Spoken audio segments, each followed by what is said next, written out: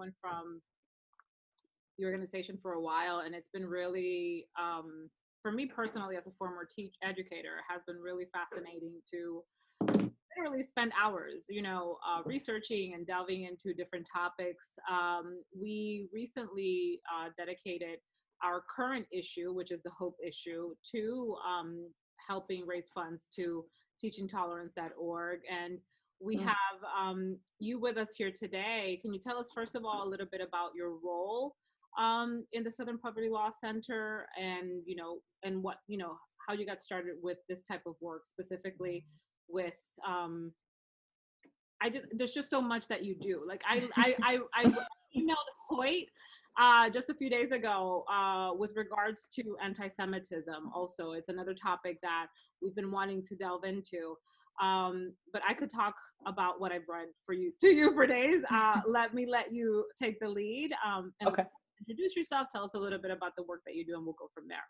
Okay. First, thank you so much. Thanks for having me. I really appreciate it. I'm a former educator myself, and it's really, let me just say, I serve as chief of staff for the Southern Poverty Law Center right now.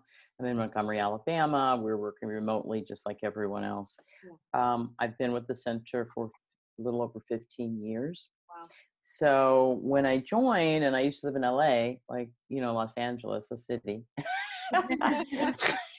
And then I moved to Montgomery, Alabama to join Hmm. Teaching Tolerance because I was a former teacher. I was a former fifth grade teacher in South Central Los Angeles. And that's where I first learned about teaching tolerance, and didn't really know anything about the broader work of Southern Poverty Law Center. I just knew that there was this great resource, Teaching Tolerance magazine, and like all this stuff. I just thought it was fabulous. And, go Well, ahead. which is what happened to me. And then maybe a week after I discovered and had already spoken to someone from the organization, I'm sitting at home watching a documentary about, and I cannot remember the name of it. And I'm texting Jen because in that moment, they were talking about how the Southern Poverty Law Center were the ones responsible for taking down the KKK. And Uh, I am sitting there literally with tears in my eyes. I'm like, oh my God. And I'm texting Jennifer, did you know?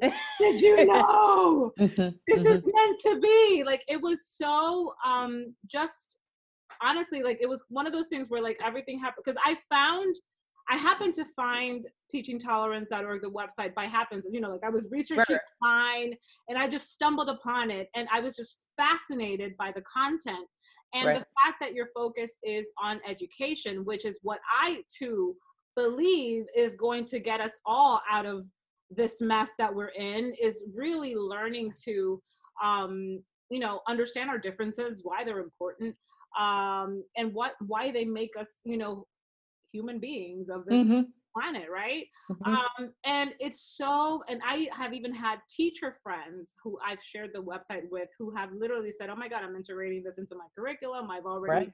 told my principal to include it into our curriculum next year. And I feel like a little proud of that. I'm like, oh my God, Thank you. oh my God, my Yeah. pleasure. My pleasure. So, Well, it's so interesting because it began in 1991, and mhm, I don't know how I found out about it. I'm sure. I mean, it's typically the case that somebody like you, somebody yeah, shares the mag. Oh, this is a great magazine. It's a great resource. yeah, It's like there's like one across the whole school or something. yeah, When people find out about it, then you could sign up for it. But I still run into people, educators today, who have still not heard of it, yeah, right? And so it's the most amazing thing to me. We have like, I don't know, 400,000 subscribers, and we get the magazine, which is published twice a year, to every school. We send 2 copies of every issue to every school in the country. Sometimes though, it'll get stuck with the media director or the librarian, and then teachers don't know about it. So the word of mouth has really really kept the program going. One of the things that I really appreciate about Teaching Tolerance is that, you're right, it's working with educators, and the next generation of informed citizens. The project really seeks to prepare children to be full participants in our democracy.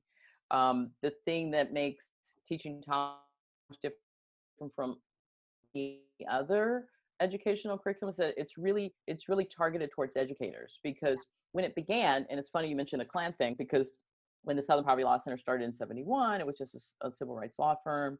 And our big case was, early cases were against the Klan. Yes. Then though, people realized that, oh my God, like these people who are involved in Klan groups and Klan activity are young. Yeah. So what can we do to introduce them to, this was the language then, lessons of tolerance or celebration of diversity, celebration of difference before they become susceptible to messages of hate. Yeah. So that was like the whole genesis for the program. Yeah. Also in 91, there were virtually no multicultural educational resources other than a couple of dense kind of academic books. And then there was nothing free. So you put all that together and like have this fabulous, free resource that's, beautifully drawn and illustrated, and it just like speaks to all this stuff. And I'm so proud of Teaching Tolerance. Like the first issue in 91 included something on, it was in LA at the time. Oh God, I forget the name of the program, but it was a Pride program. Forget what it was called then. But like, so Teaching Tolerance, like from the beginning, was looking at like all aspects of diversity and identity. It's still to this day is just like a treasure trove of resource information. If like a teacher or a parent, now parents being teachers now, anybody needs any kind of lesson on whatever, be it anti-Semitism, ableism, which looks. is what I found when I stumbled upon, obviously I was looking for a resource to cement the work that I knew we would do with Bella moving forward with regards to race. I was looking for a solid, body of resources that, something that was established. And I think that that's when I eventually ended up landing on your website, was like, oh, okay, so these people have been around for a very long time. They've been talking about this. They know what they're doing. And to your point of it being targeting educators and parents, I wanted, which is the conversation that I had, with several of your team members, was like, this is so important for the regular person who's just trying to learn and navigate the language or navigate the topics and really just seeking to understand. So that's where we, as a lifestyle publication, can come in and kind of tweak the verbiage a little bit so that it can just be relatable and it can be consumed, not in an educator's type of way. Well, and I think that the common theme too, at least that I've noticed, that we've noticed talking to people, whether it's on race, LGBTQ communities, ableism, as you mentioned, it's that people feel uncomfortable talking about these things. They don't know how to talk about these things. Sometimes it's just the issue of getting the conversation started. Whereas if you can take it from a purely educational standpoint, these are the facts. I think it makes it a lot easier for people to start talking about every single day, because you're just educating yourself. There's no opinions, there's no, social media and slander and all these other things. It's purely education and facts, which I think is super helpful. And I feel like people respond to that a lot. You're absolutely right. And combining what you both said, it provides the language and you could educate yourself. Correct. And so that's so wonderful to hear that. I mean, and we know that it's so adaptable. Yeah. And as you say, anyone can look at it and say, oh, this is what LGBTQTI means, right? Yeah. And so once because nobody wants to say the wrong thing.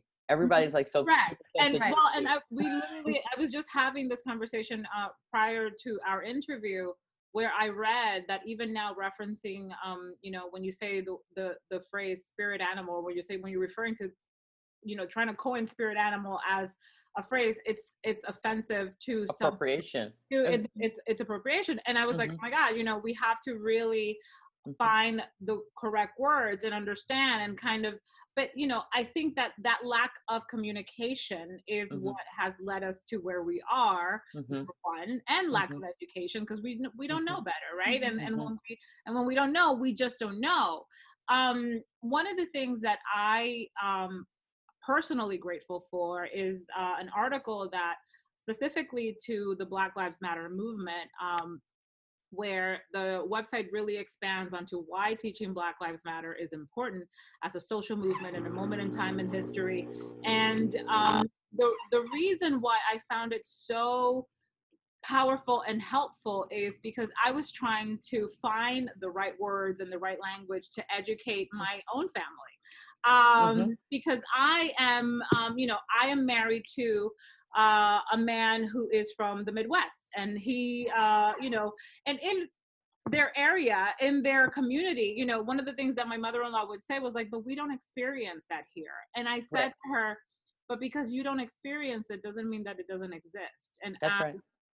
and I said, and as the mother of your son who is married to a person of color, you need to understand that these things have happened to me. They happen, and they That's happen right. where I live.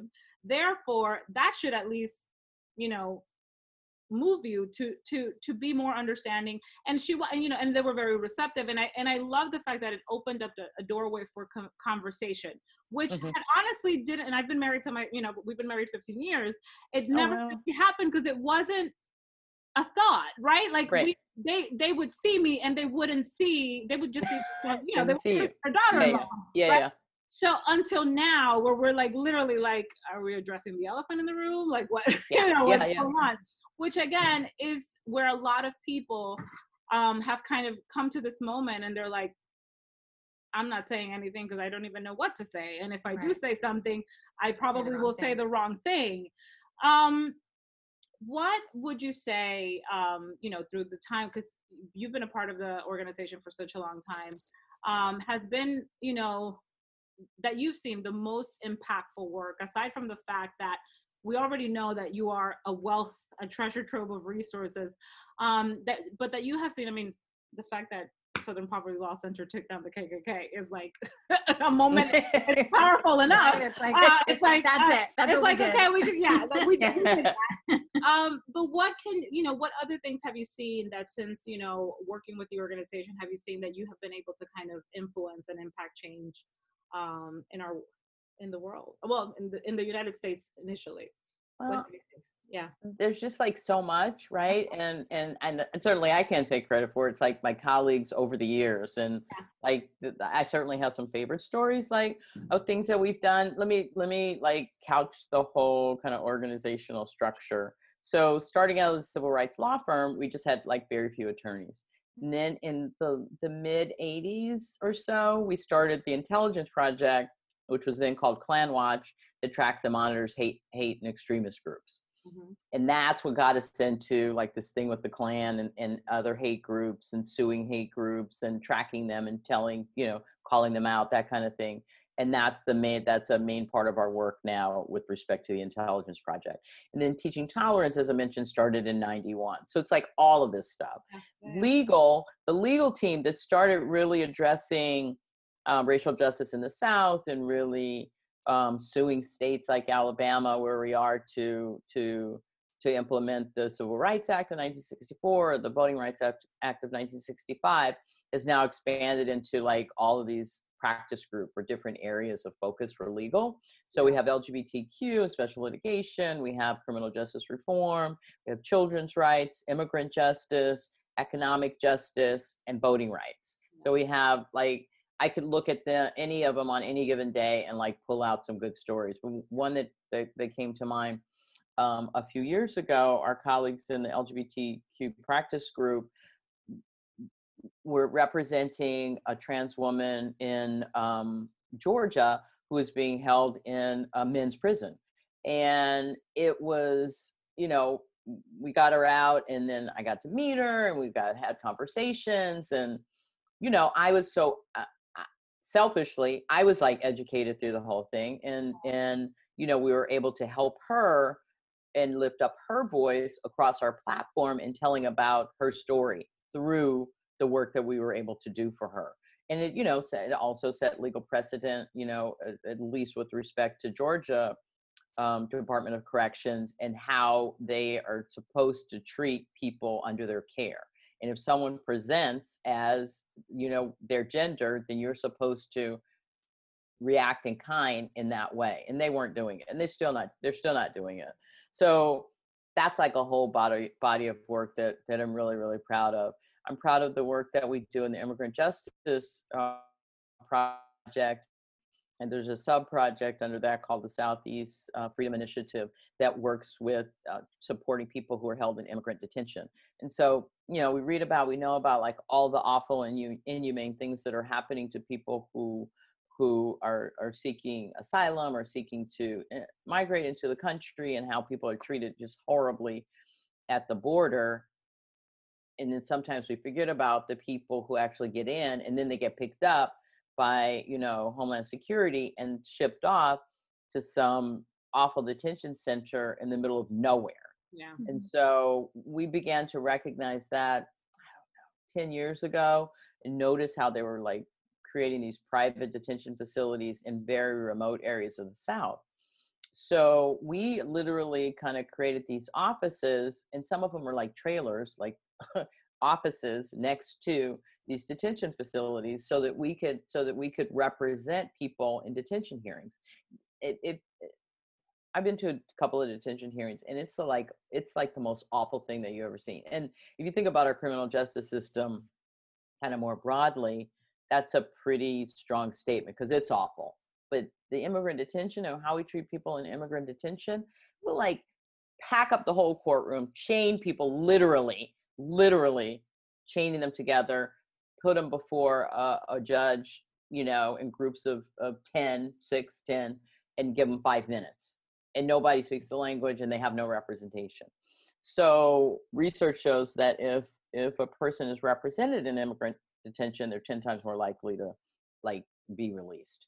And the release is just kind of a bail, if you will, to let them out, so they can then later turn up for or show up for their case. There's such a backlog in when people get to hear their or try, kind of advocate for themselves in terms of their asylum hearing or whatever the hearing is, and they're just literally kept in these detention facilities until then. That could last years. Years. Yeah. Because our system is so screwed up.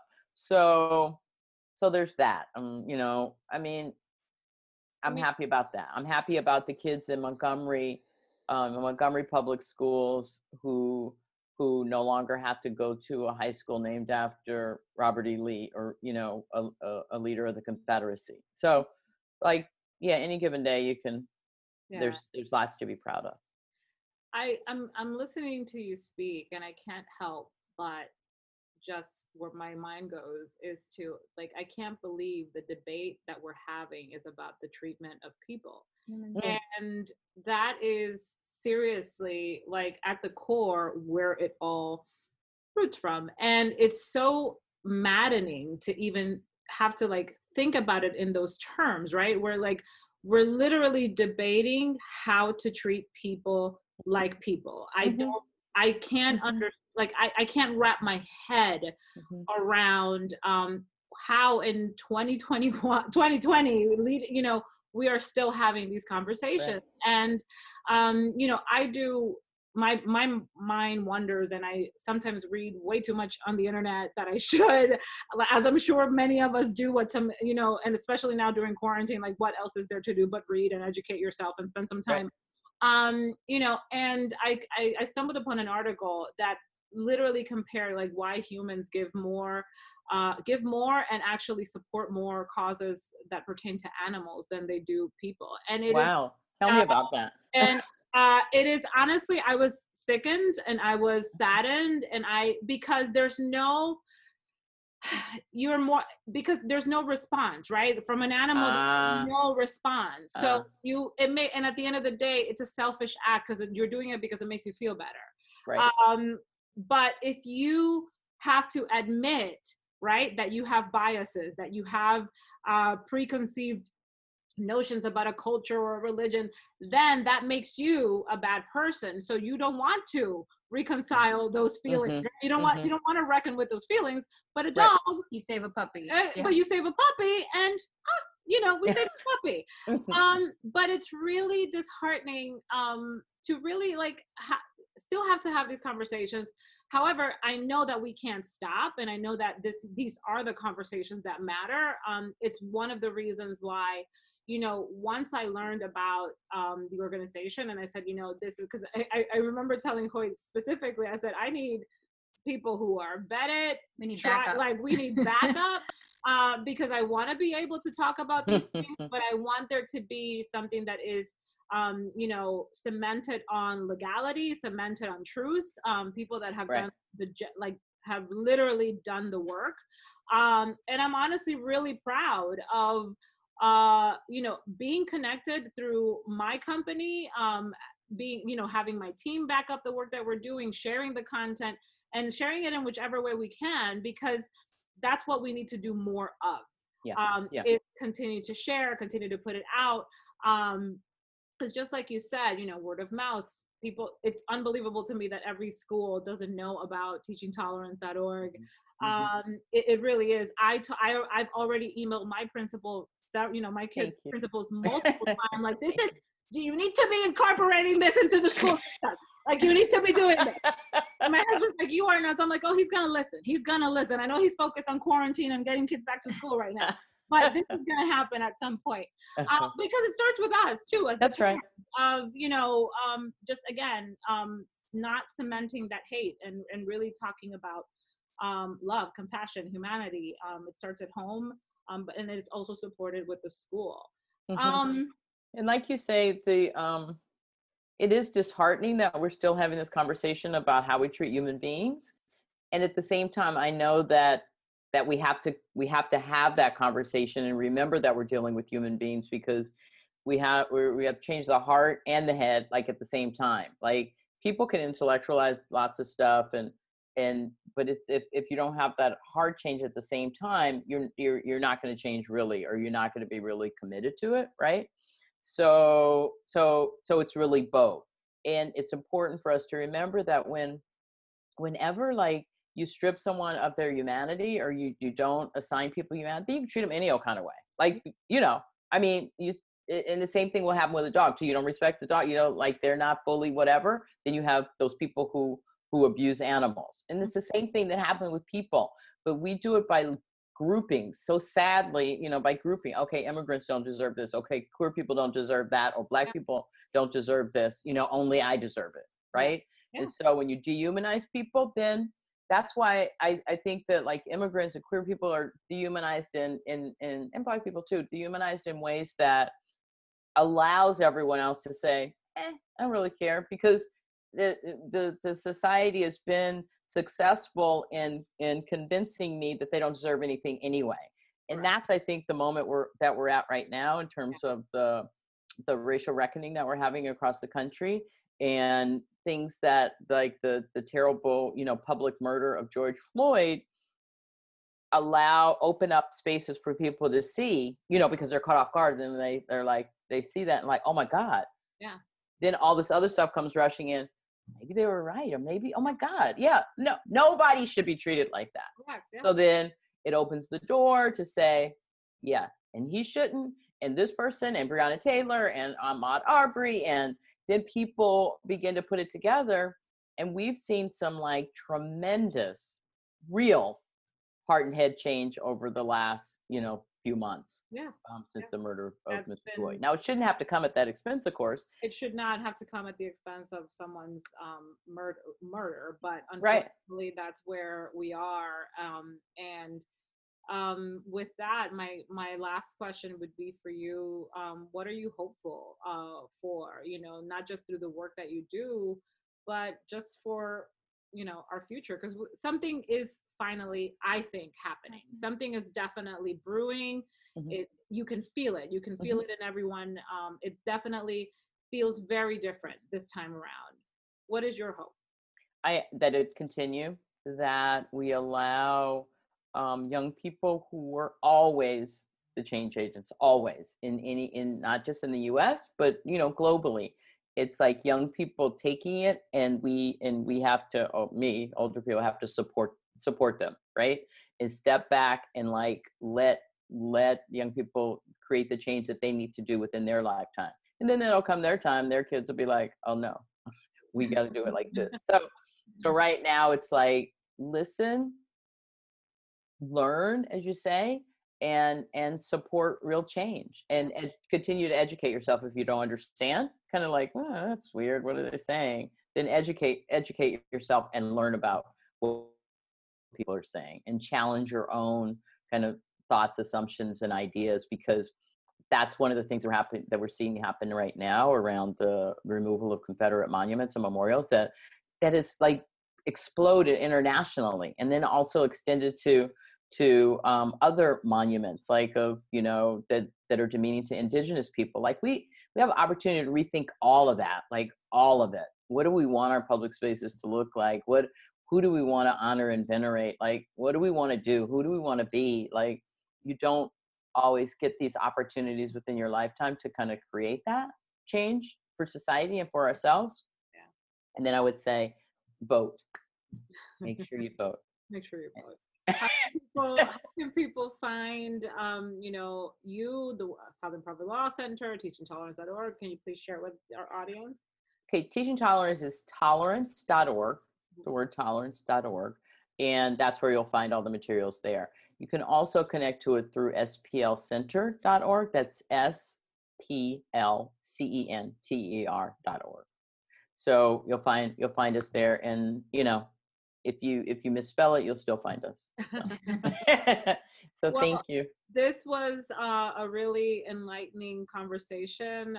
We hope that it serves our listeners also, and we hope anyone watching as best as they possibly can. I know that I have been, you know, I was schooled several times reading through the website, and always looking forward, because I take out an hour every Sunday since I found you guys to just, you know, peruse and see, because it has literally redefined how I look at content, especially through our publication, because I always wanted to be mindful and connected and properly worded, because that's another thing, like we have to be able to use the correct language. So I'm really heartened by that, and I can't wait to continue to do more with you, and look forward to the next time that we have the opportunity to hopefully meet you in person, because I know. Wouldn't that be great? Thank you so much for your time. You. This was really great. Thank you. I appreciate it. Thank you both, and you too, please stay healthy. Thank you. We're trying. Same.